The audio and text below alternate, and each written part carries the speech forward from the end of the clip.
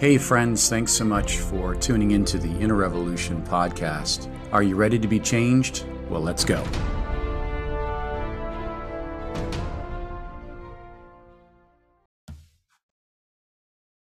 Hey friends, another episode of the Inner Revolution podcast talking about thinking like a church planter, thinking in regards to church planting in general and how to do it. These brief clips will hopefully help you. The statistics are staggeringly low as far as how many churches really plant churches. I understood that it's less than 3% of all missions are really church planting. So 3%, that's not a huge amount. So again, our approach of sowing, watering, and reaping and God giving the increase are really valuable and strategic. So I want to talk a little bit today about approach. And when you're starting off a new work, really it's an organic work of the Spirit. We understand that prayer and leading of the Spirit is everything.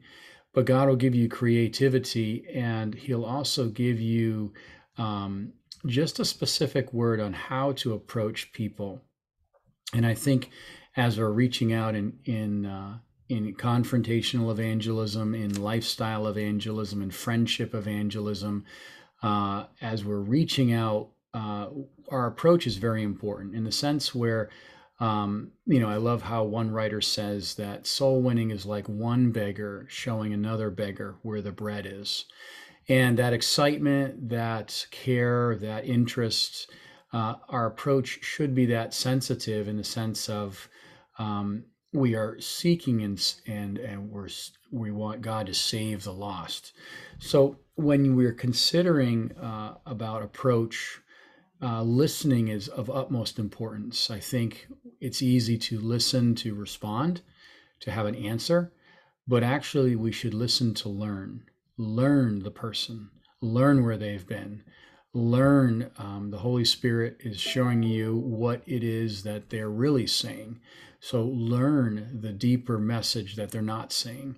The Holy Spirit will show you, and they will tell you exactly what's important to them and what's in their hearts. So listening is an art of being quiet, asking questions, maybe speaking back what they're saying, just so that you can be on the same page. So the assumption and presumption doesn't happen. We assume we know what it's talking about, and then we act on what we think we know they're talking about, and both could be wrong. But really, there's an honesty and transparency. There's a care, a love, a patience, really asking the right questions, the what questions, things that would prompt them to dialogue as much as they want without breaching or prying into their privacy. But really, one of the questions I love to ask somebody is, what are you looking for in a church? What are you looking for in a church? And some may say friendships. Some may say, I want to grow in my Bible, or some may say, I want to serve. Whatever it is, that is an entryway on approach.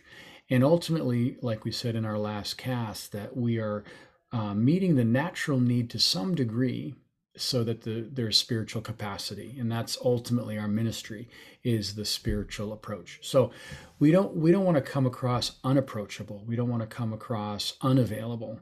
We want to be careful of soulish relationships, of course, but we want to have an approach that is like Jesus. He is with people that need him, that need a word.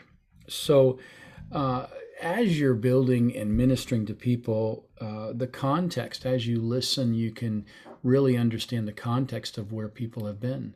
And there's an empathy, there's a compassion, there's a real carefulness, because people are like fine china. We can easily offend, and not that we should be necessarily afraid to offend, because the gospel will offend the flesh. But we don't want to offend them needlessly. We don't want to be abrasive or bombastic. We want to be gentle. Gentle. We don't know what people have been through.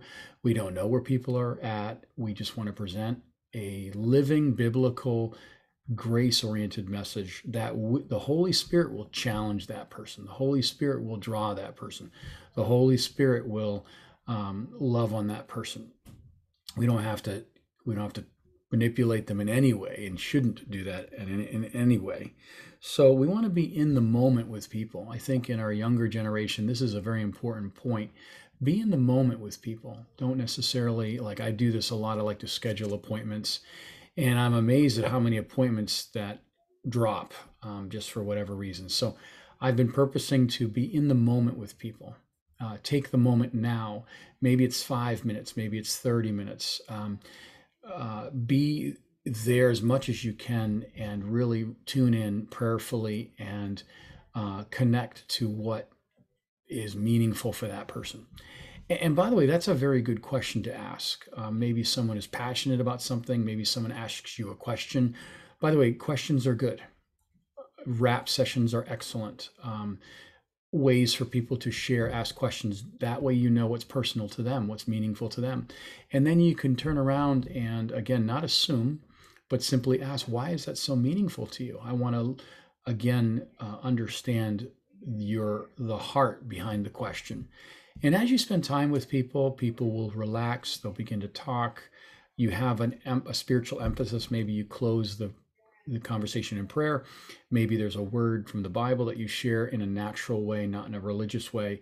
But again, it's more than just socializing. There is you're projecting fellowship, you're projecting value, you're projecting that you love that person, regardless of whatever they do, if they come to your church or not. And maybe in time, maybe it's several weeks or months or even years that you're just again, just sowing the seed and the Holy Spirit's watering it and, of course, giving the increase. Well, I want to close with this thought. I was talking with a pastor recently how your church can be like a river or it can be a lake. Now, we all love lakes. It's a place we recreate and enjoy swimming and on the boat, but it's all surrounded by land.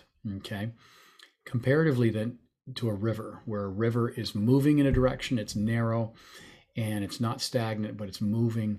And both can represent a church. One can be a lake, which can be comfortable in what they're doing and they're not necessarily growing, but they're kind of like relaxed and doing their thing without any risk or without any faith vision. Comparatively to a river, which is moving in a direction, it's narrow, and there's maybe rocks or there's obstacles, but you're moving in a direction. And people may come into the river and they may leave the river. And so in your approach with people, we don't possess people. We don't possess people. Everyone that walks through your doors or your Bible study is a gift. And therefore, we don't want to, in any way, we want to be very careful how we just speak to them. We don't want to have an unrealistic expectation or a misguided expectation that puts pressure on them. We don't want to do that. But in a river, you'll have people coming and going. You'll have a revolving door. And hopefully with your investment in prayer and with them really tapping into their spiritual need, learning to be a follower of Christ, learning to be walking before God and God alone, you'll retain more people than you'll lose. But don't be afraid. Again, pursue people, love people. Don't be a nag, but pursue people, call people, have the personal time and personal touch that shows that person that you really care. You're more than just a tithe check. You're more than just a number in my church. You're someone that I have a vision for and therefore want to grow in their spiritual potential. And that's where discipleship becomes invaluable. That's how you hold people in your church, is through discipleship. And so again, people will come and people will go.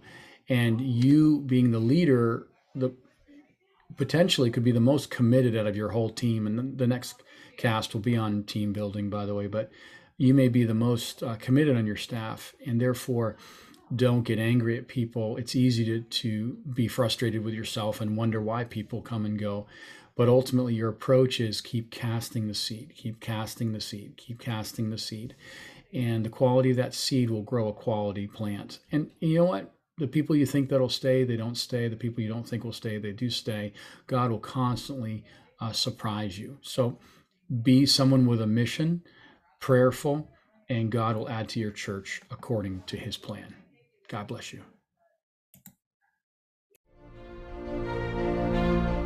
Thanks, friends, for joining us for another episode of the Inner Revolution podcast. Please find us on Facebook, Instagram, and YouTube, and subscribe so that you don't miss an episode.